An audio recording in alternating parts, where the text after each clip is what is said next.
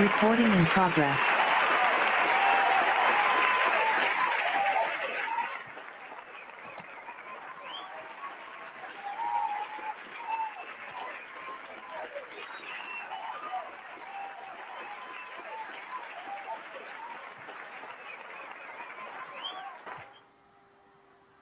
I'm Fred McMurray, which means this must be...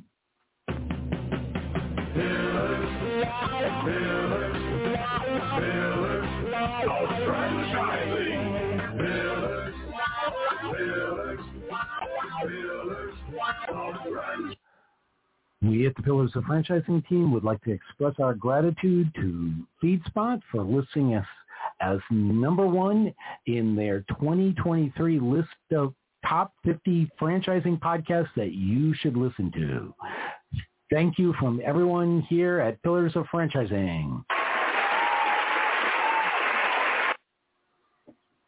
Hey, and welcome to another great episode of Pillars of Franchising. We'd like to thank you all for joining us today.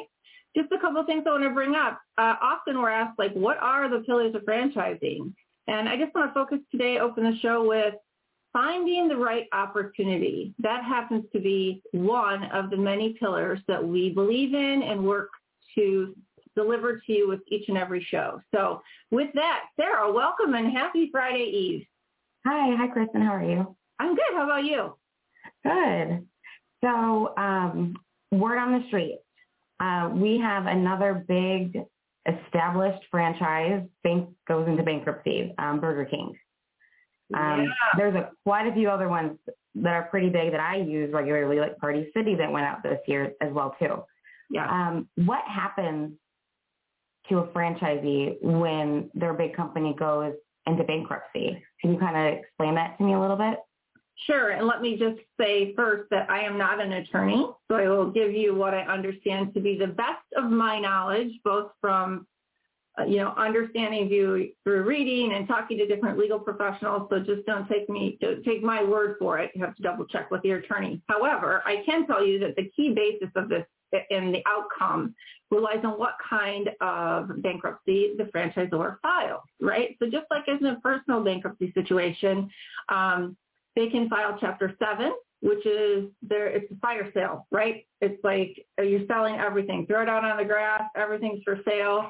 And that also puts things in a really crazy situation for franchisees. The intellectual property goes out there, trademarks get abandoned if things aren't acted on within a certain point in time. I believe the thing is 60 days. So Chapter 7 is like worst case scenario. That's something you don't really want to be involved in. Now, Chapter 11 is a little different, and without looking at specifically what Burger King is or has or was going to file, I would assume that's what will happen there, and that is just reorganizing.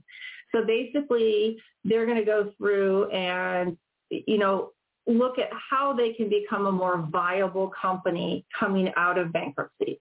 So they'll look to eliminate any unsecured debts that they have, charge off any things in their portfolio that they can. Often it gives them a great opportunity to meet with franchisees and kind of redevelop how they're going to do a relaunch, so to speak, behind the scenes of the brand. But the biggest issue people have when a franchisor files for bankruptcy is really the impact it makes to the consumer. Because, we talked a lot about some of the situations with Subway, right? Like now that I'm aware of the whole Subway scenario, every time I drive by a Subway, I think, oh boy, I wonder how that's going, right? And every time it went by, once we started talking this past week about Burger King, I'm like, I wonder how long they're going to be open. So that's what the public does when they hear, oh, this company or this franchise is going under, they're filing for bankruptcy. So in my mind, aside from the true financial piece, whatever happens at the end, it's that mass destruction of the brand that you have to be able to overcome. Yeah, that kind of makes sense a little. Yeah. Is there does it matter which kind you have? Like if you're in Chapter 11 and they're reorganizing, is there a chance that you might lose your contract, or is it just different for each kind of franchise, like whoever you're with? Is it all different? It is a little different, and it depends on some of the things that are in the bankruptcy itself.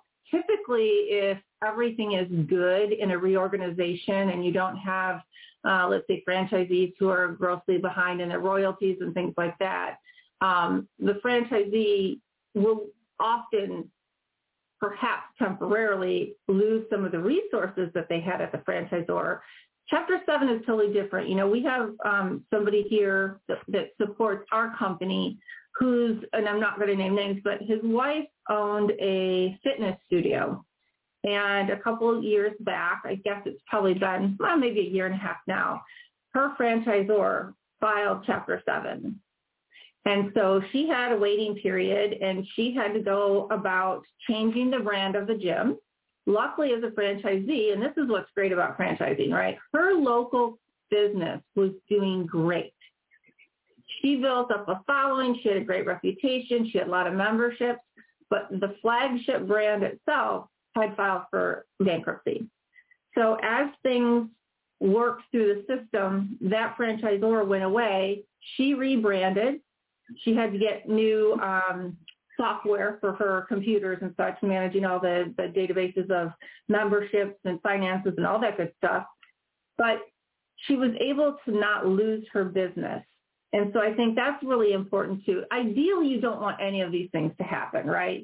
But this was not a real big brand yet. And they were coming out of COVID, where a lot of gyms had been shut down for quite some time. And I think because the pockets of the franchisor just weren't deep enough, they just ran out of money. So that's what I have to say about that. Yeah, that kind of feels like. As we talk to Jerry later in the program, he's going to talk about, some of the things when you're trying to run profitable businesses. And I think that in the big picture, what franchisees need to worry about are some of the same things that a regular business owner does. And that is doing the best job you can, running a tight business, collecting the cash. Don't go out and just blow it on silly things. You need to make sure that you have money available should something on a larger scale go wrong. And you need to drop back and punch. You have to go back and relabel, in this case, her gym, and do mass marketing and things just to make sure people know. Now they're going to be just great, because it's going to be a grand reopening of this new brand, and all of her clients understand exactly what's happening. And she's confident enough in the years that she's owned her gym that she'll be able to, maintain good financial position coming out of that. So. Yeah, a little easier than Burger King. Yeah, that's a big, hairy animal. I don't know that I would be able to understand all the details in that bankruptcy. But anyway, let's focus on some good stuff, because we've got some great things we're going to talk about today, and I'm excited to get on with the show. All right. Thank you, Kristin. Hey, franchise owners. How's your local marketing? Do you feel like you could use some help keeping up with your social media posts and comments and reviews? Do you wonder if you could be doing more to attract local customers? Are you able to identify new move-ins to your local area? At Westbine, we help franchisees like you reach more local customers through digital marketing. With daily monitoring, creative content, and ad placement, and customer data intelligence, we'll get your business in front of the people who want your products or services.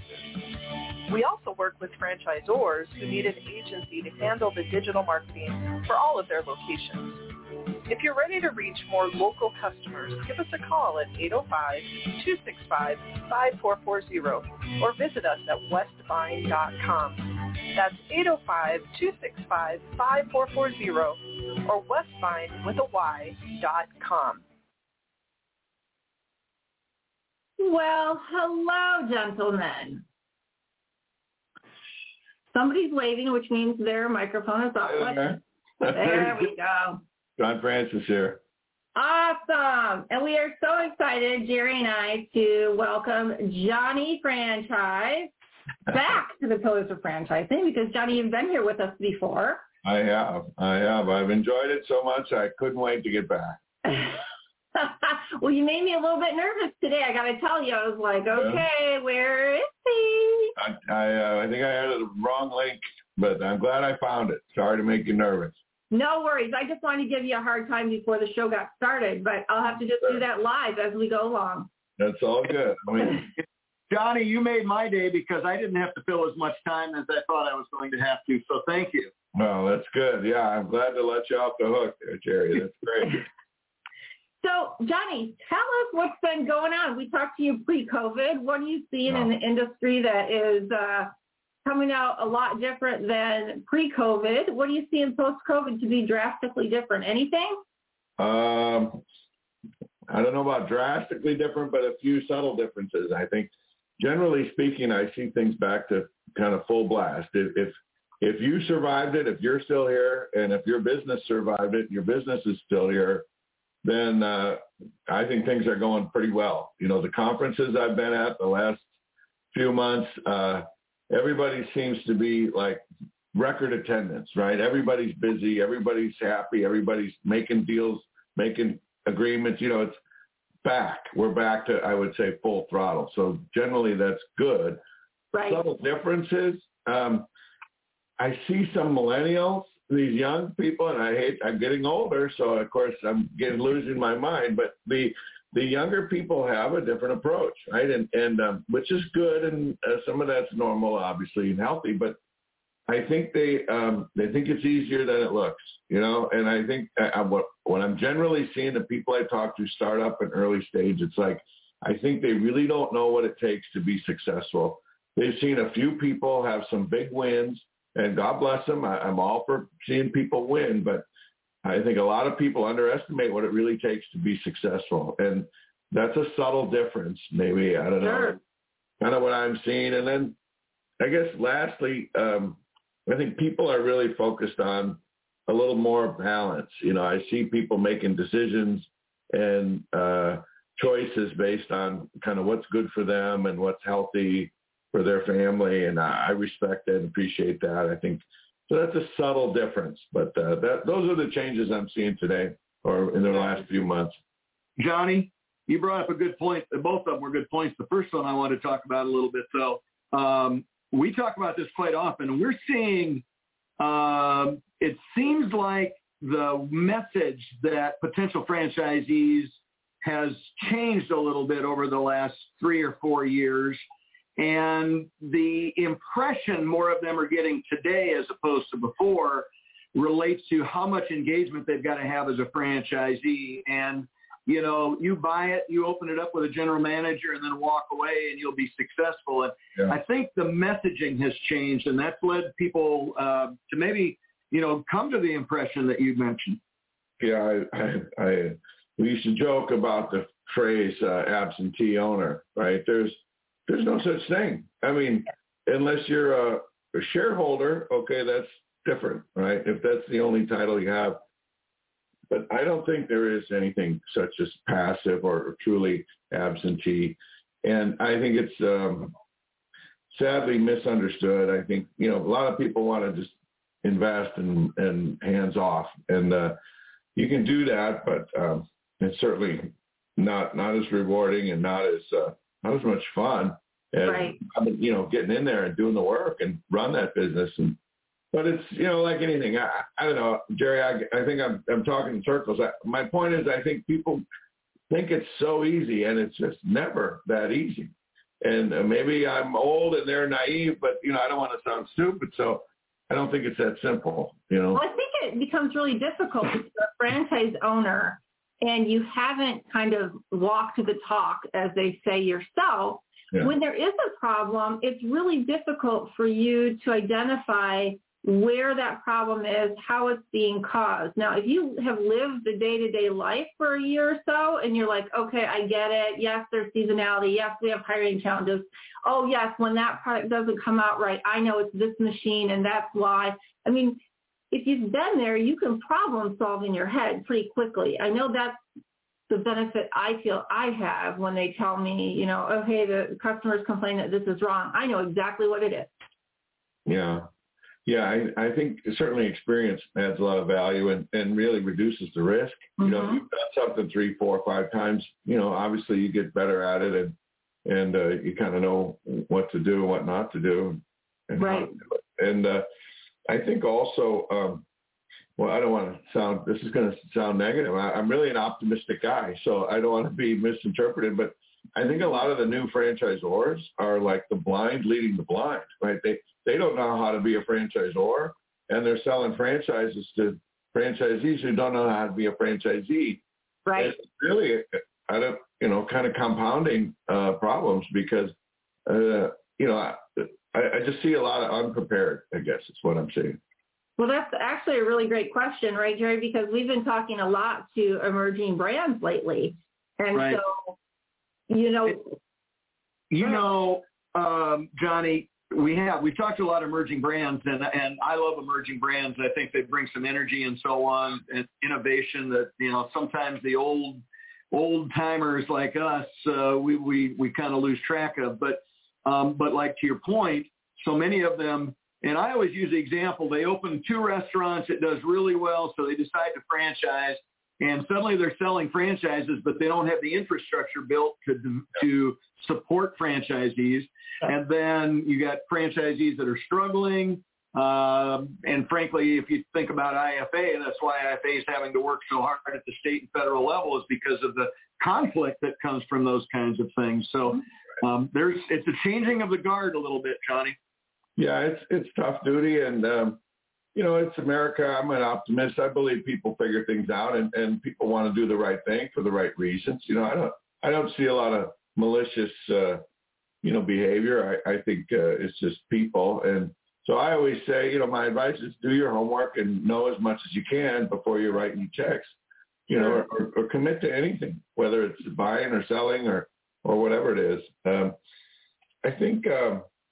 I think there's a lot of good people out there doing really good work. I'm seeing some really fun things happening out there in the franchise world too, especially technology. It's just fascinating to me how things are moving so fast. And I barely understand half of it, but it sure is a lot of fun to see the impact and understand just some of the potential that really is coming alive now. It's a lot of fun. Let me ask you, Johnny, if you were talking to somebody who, let's say, fresh out of college and they get a business degree, they've had some experience in franchising courses and such, am I right to assume then that you would probably steer them at a more established brand, and maybe somebody who's coming out of who's been an entrepreneur before? Would you say those are better suited for emerging brands? Well, that's an interesting question. I think generally speaking, yes. It's low risk when a brand has itself more established. I used to say the first 50 are experimental. The next 100 are more stable. The third 100 are that's where you really get some scale, and they got vendors, and they really understand really how to make money. The best time to get on a brand is when there's 300 or 400 and they're on their way to 2,000. That's if you could predict, right? Right. So.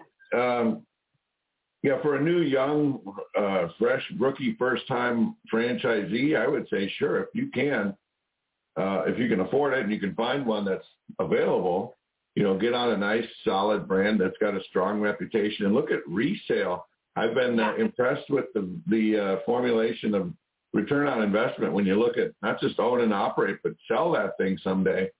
And the whole multi-unit thing, and I mean, there's a lot of different strategies, but yeah, I think those are generally better for emerging franchisees if they can afford it. It's usually a dollar thing. But I mean, I've seen people, they come to me, I don't really sell a lot of franchise. I'm not like a broker or any of that. I don't do that kind of work. But, I talk to a lot of folks, and they're like, well, I want to do this, I want to do that. And I ask them a few questions and point them in the right direction. But sometimes I say, you really don't have enough to get going on a franchise. Maybe you should buy something else.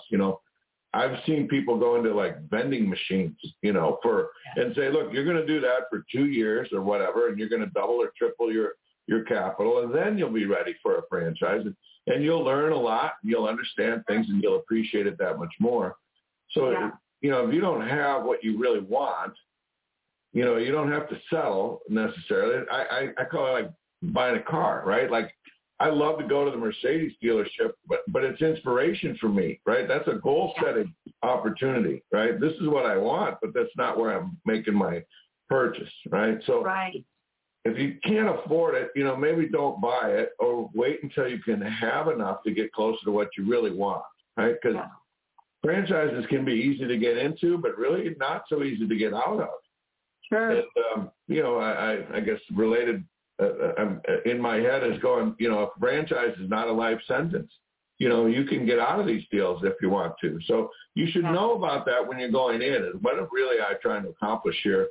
Something I want to hold on to and build it up and give it to my kids, or is this something I'm going to work hard for 5 years and try and scale up and turn it over to somebody else? Well, and John, you and I both know there's a place in franchising for both of those. Right? Exactly right. We need them all, and we want all the good ones, right? I want people that are willing to work hard and pay attention and do the right thing and take care of everybody around them, their people, the brand, and the customers and everyone else. But it's not easy, and it's never simple, but it works, man. When it works well, and everybody wins. That's what is so fascinating about the whole franchise model. When everybody does their part, everybody wins.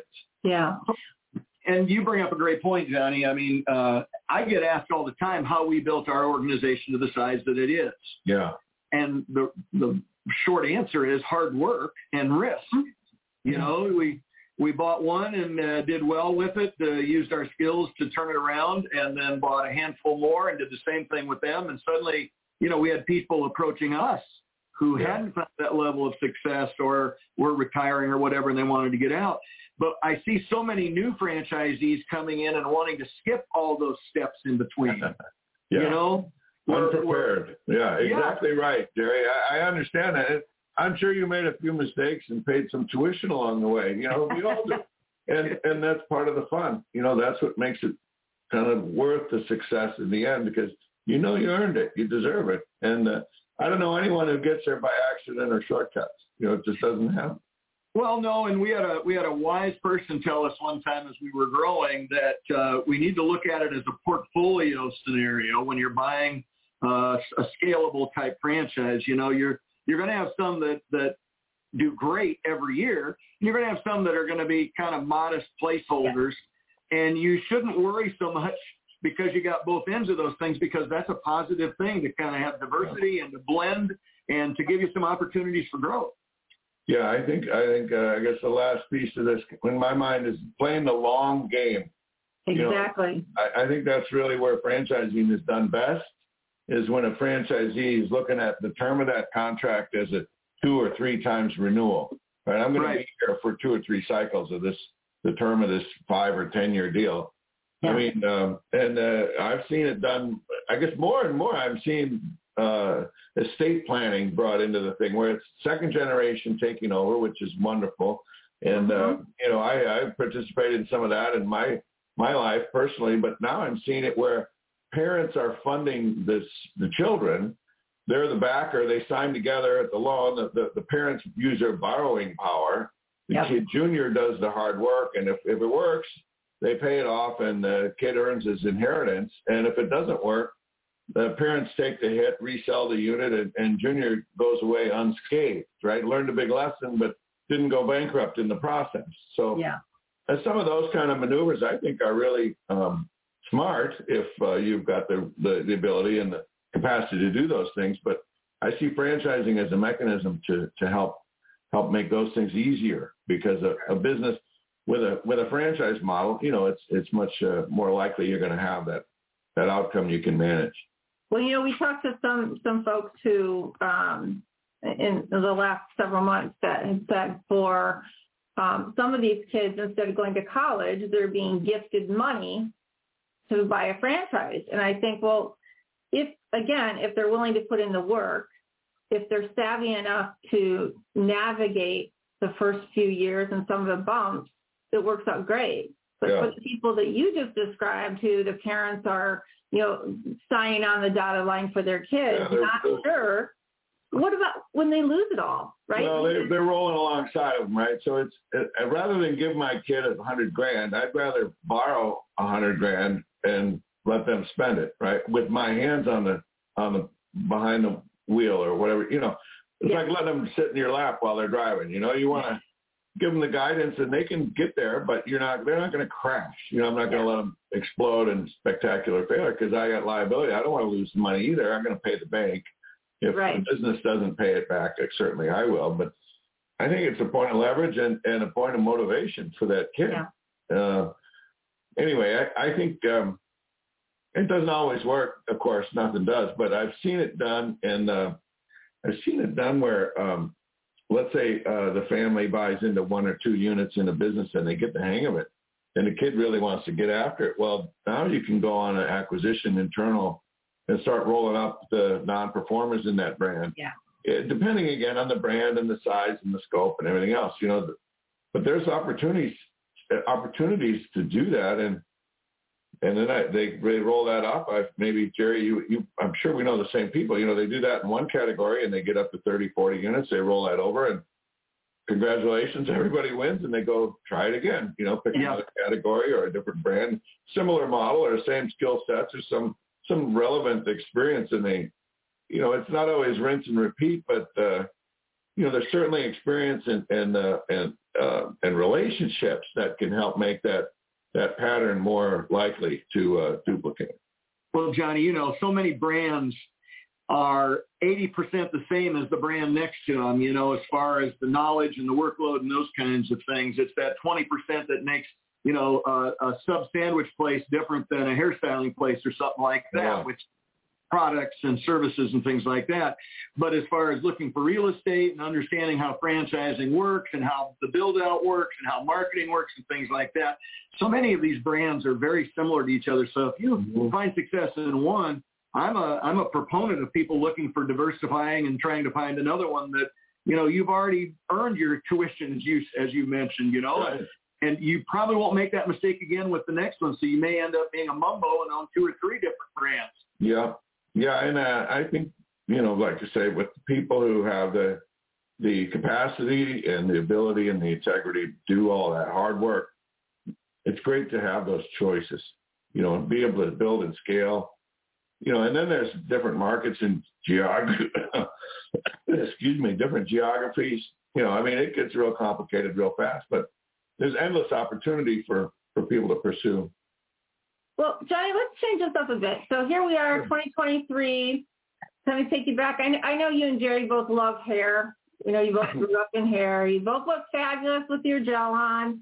Thank you. Yes, thank you. If you had to start today, what are some of your favorite categories that you would look at?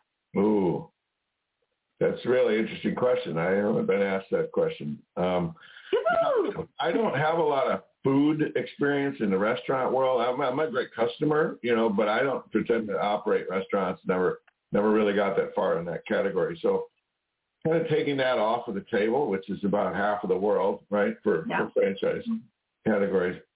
I like service models because they're scalable. I understand retail and storefronts, although I think that's changing a lot. Yeah. So I would be very, very careful about anything with a retail storefront. The whole health and wellness thing is for real, and I don't see that going away.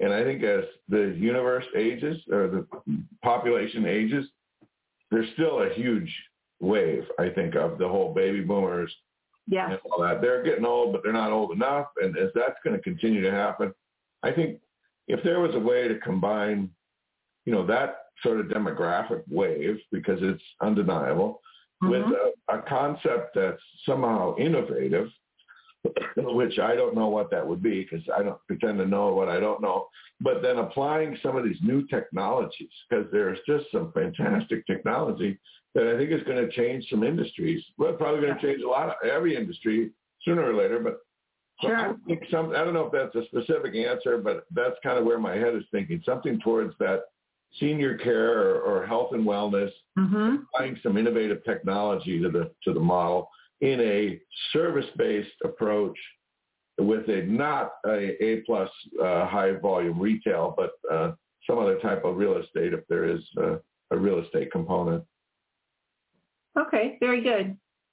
Jerry, how about you? You got any big sticky questions you want to ask? I got them on that one.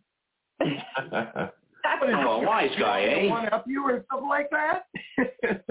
No, I was really curious because, I mean, really, you know, Johnny's been in this game for a long time. And, I mean, even I sit back and go, I wonder what I want to do tomorrow, right? Like, I love my business. I love what I do. It's the only thing I know really in franchising. But there's so much other great stuff out there. There really is.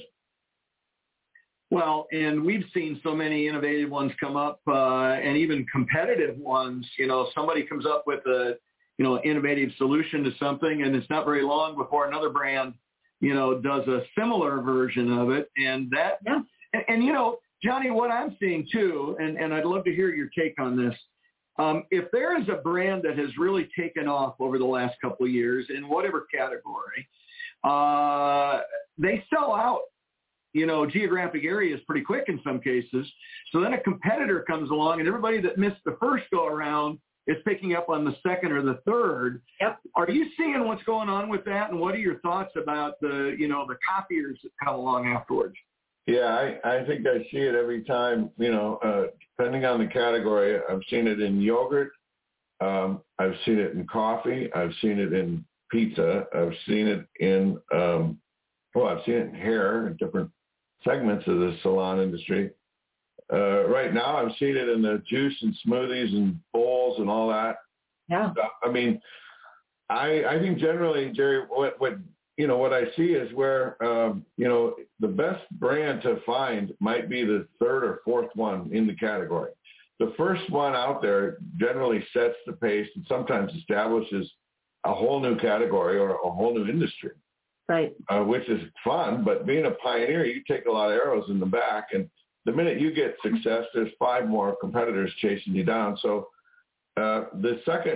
usually the second variation picks up on some of the mistakes of the first one, and maybe they tweak the model or change something else, but it's sometimes the third or fourth where they really made an improvement on the foundation of the original concept. So, you know, I'm thinking, and I don't know this business, but I'm thinking about like the moving business. You know, it used to be, well, you know, we haul junk. Well, okay, now we haul junk and we move. Well, okay, now we haul junk and we move and we do this other thing. And now we do this and this and this and this. And pretty soon, you know, it's like, where do you start? Where do you stop?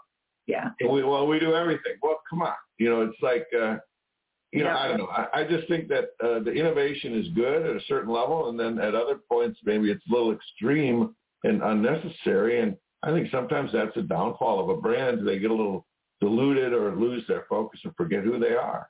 Yeah, I agree. And you know what we see quite often, Johnny, I'm sure you see it too with the second or third or fourth one that comes along. They many times innovate faster than the first one because the first one's still just plugging along, trying to figure things out in their whatever their model is. And these other people come along, and instead of the first one adding on 3 or 4 different, you know, components, the second one comes along and does both the first ones and the second ones, and they just seem to, you know, hit the market hard when they do those kinds of things. Yeah. Well, and they don't have the legacy or baggage of the first one's got 50 units to correct. The second one's got 5, you know, and the next one's got 0. So, yeah. Johnny, I want to, you know, I really will ask one final question to wrap it up here. Is there any category that you feel is oversaturated right now? Oh, boy. Yes. But it's not just one. What's your worst one? Which one would you never do because there's so much out there? Oh, my gosh.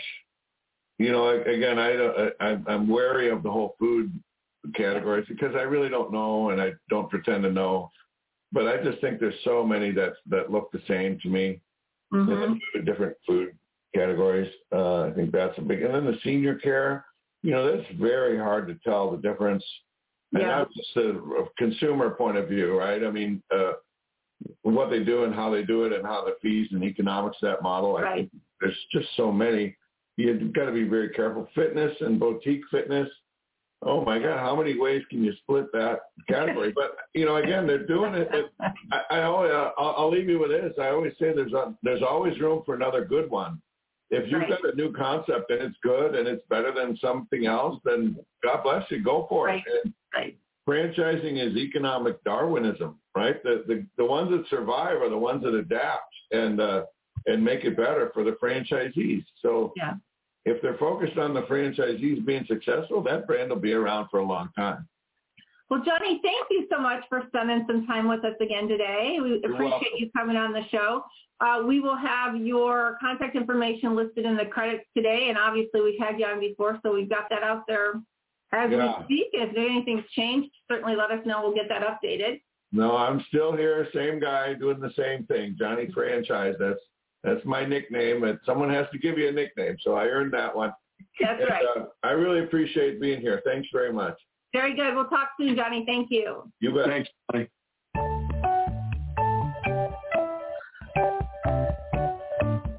What are the top 3 reasons that you should tune in to Solicit Franchising? 1, franchise advice from a $1 Million mentoring team. And 2, how about interviews from franchise professionals and influencers? And number 3, how about getting some professional tips on buying, growing, and exiting your franchise? Join us on Solicit Franchising to learn about the secrets of franchising success. You can find us at 4 p.m. Central Standard Time, wherever you listen to your podcast.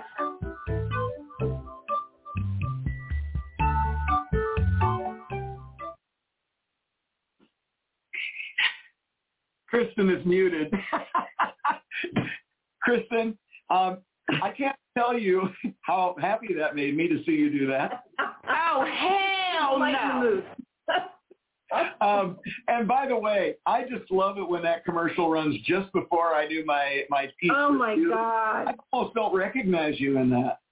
Yeah, I don't know what I was thinking with those, like, old lady glasses, but I don't know. Anyway, it's time for a redo. Okay, talk to Fred.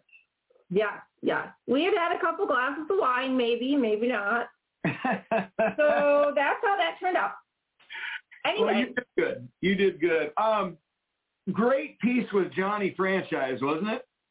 It was very interesting, too, because, I kind of like to get his perspective. Obviously, as I said, you and he are hair guys, right? You're into the personal services space.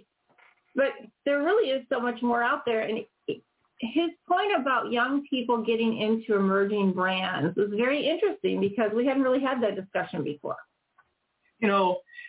I totally agree with what he said, and it's merely economics, right? They don't have it's experience in economics, the 2 E's that either make or break you in any business. But a young person doesn't have a lot of experience in business, let alone in franchising, and those are both similar but different components, and they're going to struggle. But emerging brands are attractive to young people because they're new and they're hip and they're doing things different, right? Yeah. So it's kind of like the moth to the flame. I see a lot of young people gravitating that way. So again, to Johnny's point, it's economic Darwinism, and they will earn their tuition as they make mistakes in the business. And then, we just hope that, they've got the strength and the perseverance to continue moving forward with it, because, it's a great opportunity for them, but there's just some challenges. Well, the one thing I think that where, if you recall, when we interviewed Thomas Scott of Home Run Franchise Brands, the thing that I really appreciated about him is that he has adjusted his cost of entry, if you will, so that these young people can actually get involved in a newer brand. And he's aligned a lot of extra resources, again, to help them. So kind of in contrast to what we were talking about, there are some franchisors or umbrella companies such as Home Run Franchise Brands that are working to hit that target, right?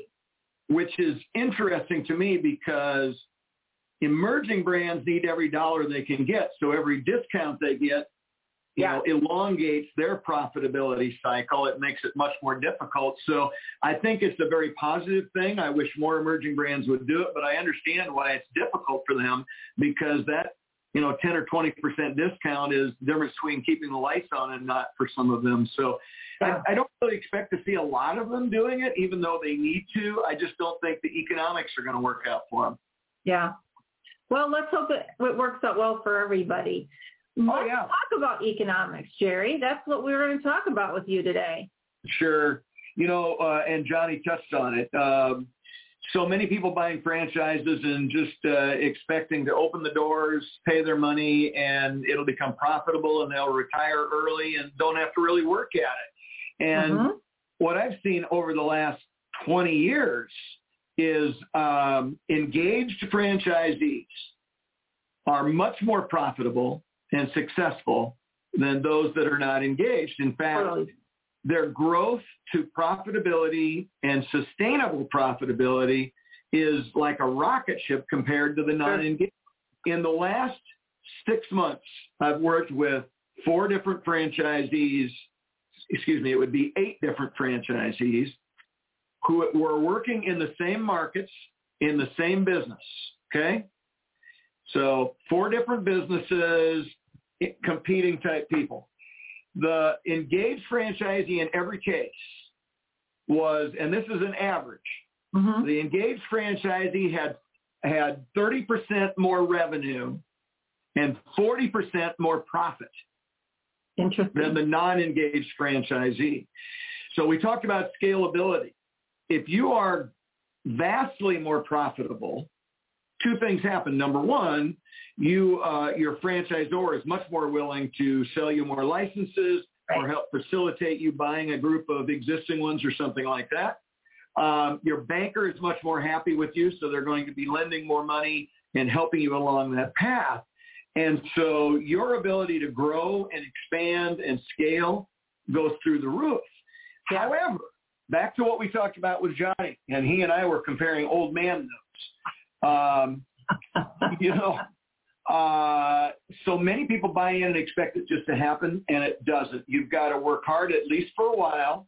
You've got to take risk.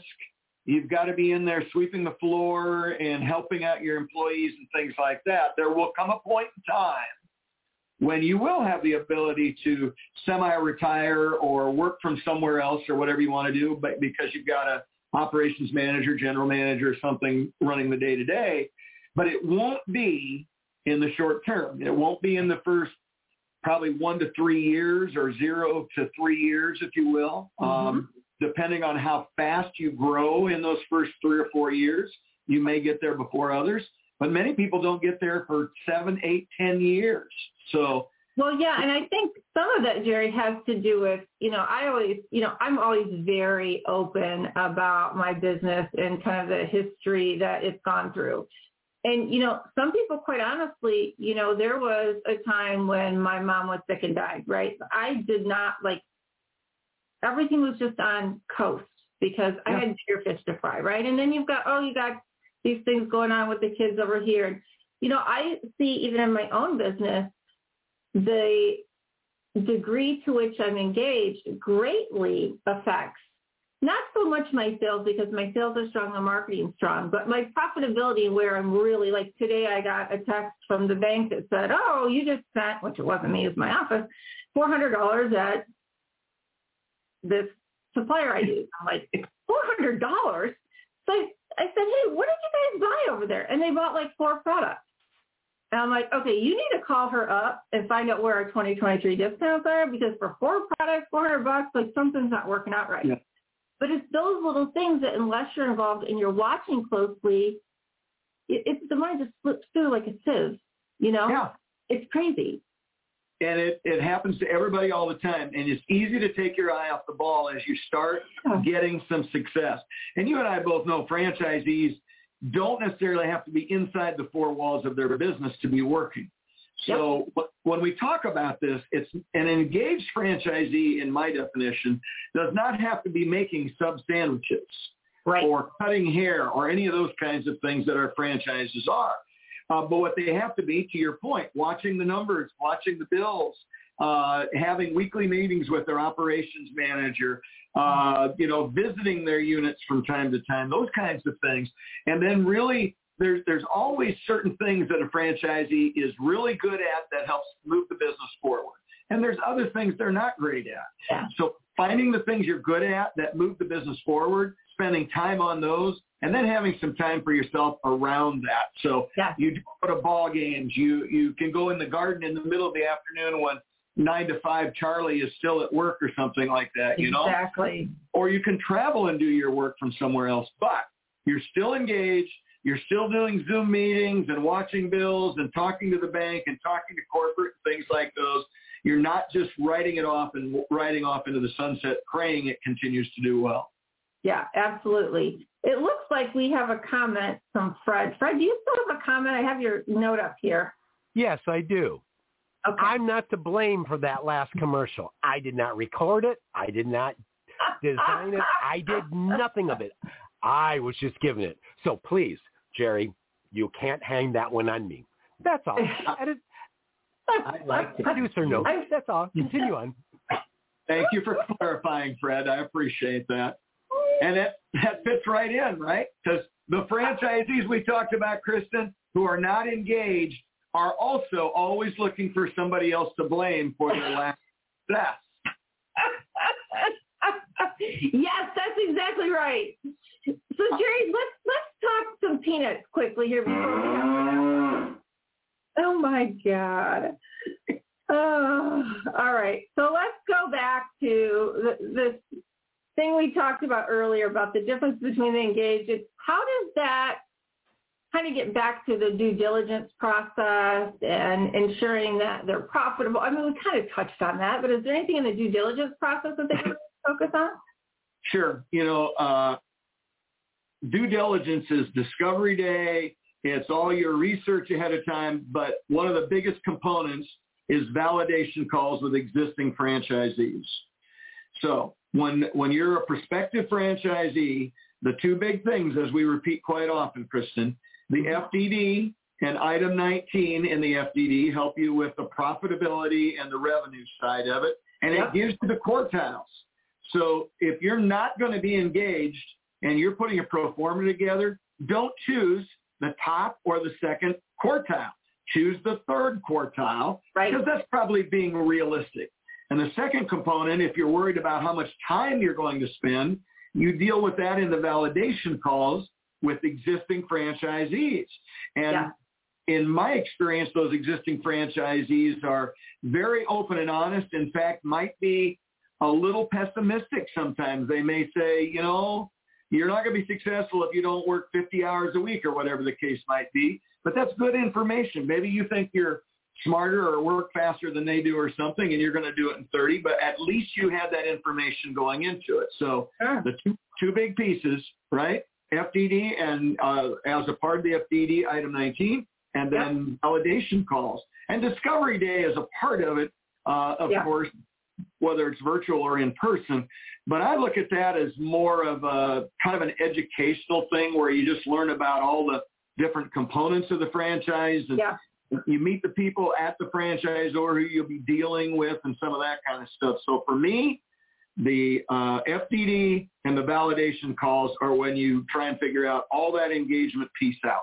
Yeah, I think the next big one, though, once you sign on the dotted line and you pay that check, is you need to be very intimate with your operating agreement, because that really tells you this is what your day is going to look like, right? It's no longer hearsay or, what another owner perceives it to be according to them, right? Now this is the nuts and bolts of things. So I think that's good. Yeah, and, franchisors, of course, we love all our franchisors, but they want to sell a unit. That's right. And they understand they're going to have some units that are really overperforming and some that underperform. And in many cases, it comes down to the franchisee as to which end of that spectrum your unit falls into. And the franchisor understands that. So if you don't pick up on the details in that whole process, they're going to make money either way. So don't expect them later on to take a bullet because you were not good in your due diligence and you chose not to be engaged. And again, I am not telling people that they can't be a franchisee and be less engaged. I'm saying at least early on, it's going to dramatically impact your revenue and profits. Sure. Later on, if you have the right people doing the right things under your tutelage, you may be able to do it from afar and not work so many hours. So let's be very clear on that before we get a lot of calls. Very good. I appreciate that, Jerry. Thank you so much for your time today. And I am going to write down and look up, I was going to say get my dictionary, but we don't do that anymore, and look up the word tutelage, because that's not the first time you use that word. And I'm like, what in the hell is a tutelage? I just don't know. So it must be something to do with Arkansas or Iowa, and I'm just not part of that sphere yet. So, but thank you so much for all your help and time and effort that you put in, not only for the show, but to franchising in general. I appreciate it, Kristin. Look forward to next week. Absolutely. And I'd like to thank you all for joining us on the show today. And thank you to John Francis, AKA Johnny Franchise. We appreciate our $1 Million mentors, Jerry Akers, Andrea Mundy, Ray Pillar, and Karen Kimsey-Sword for their continued commitment, and insight.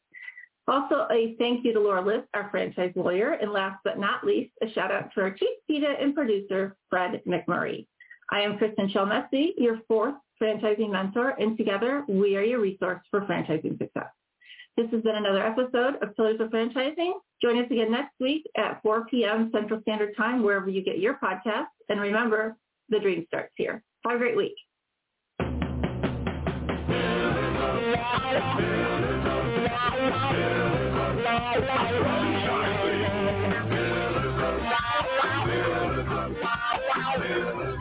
Franchising.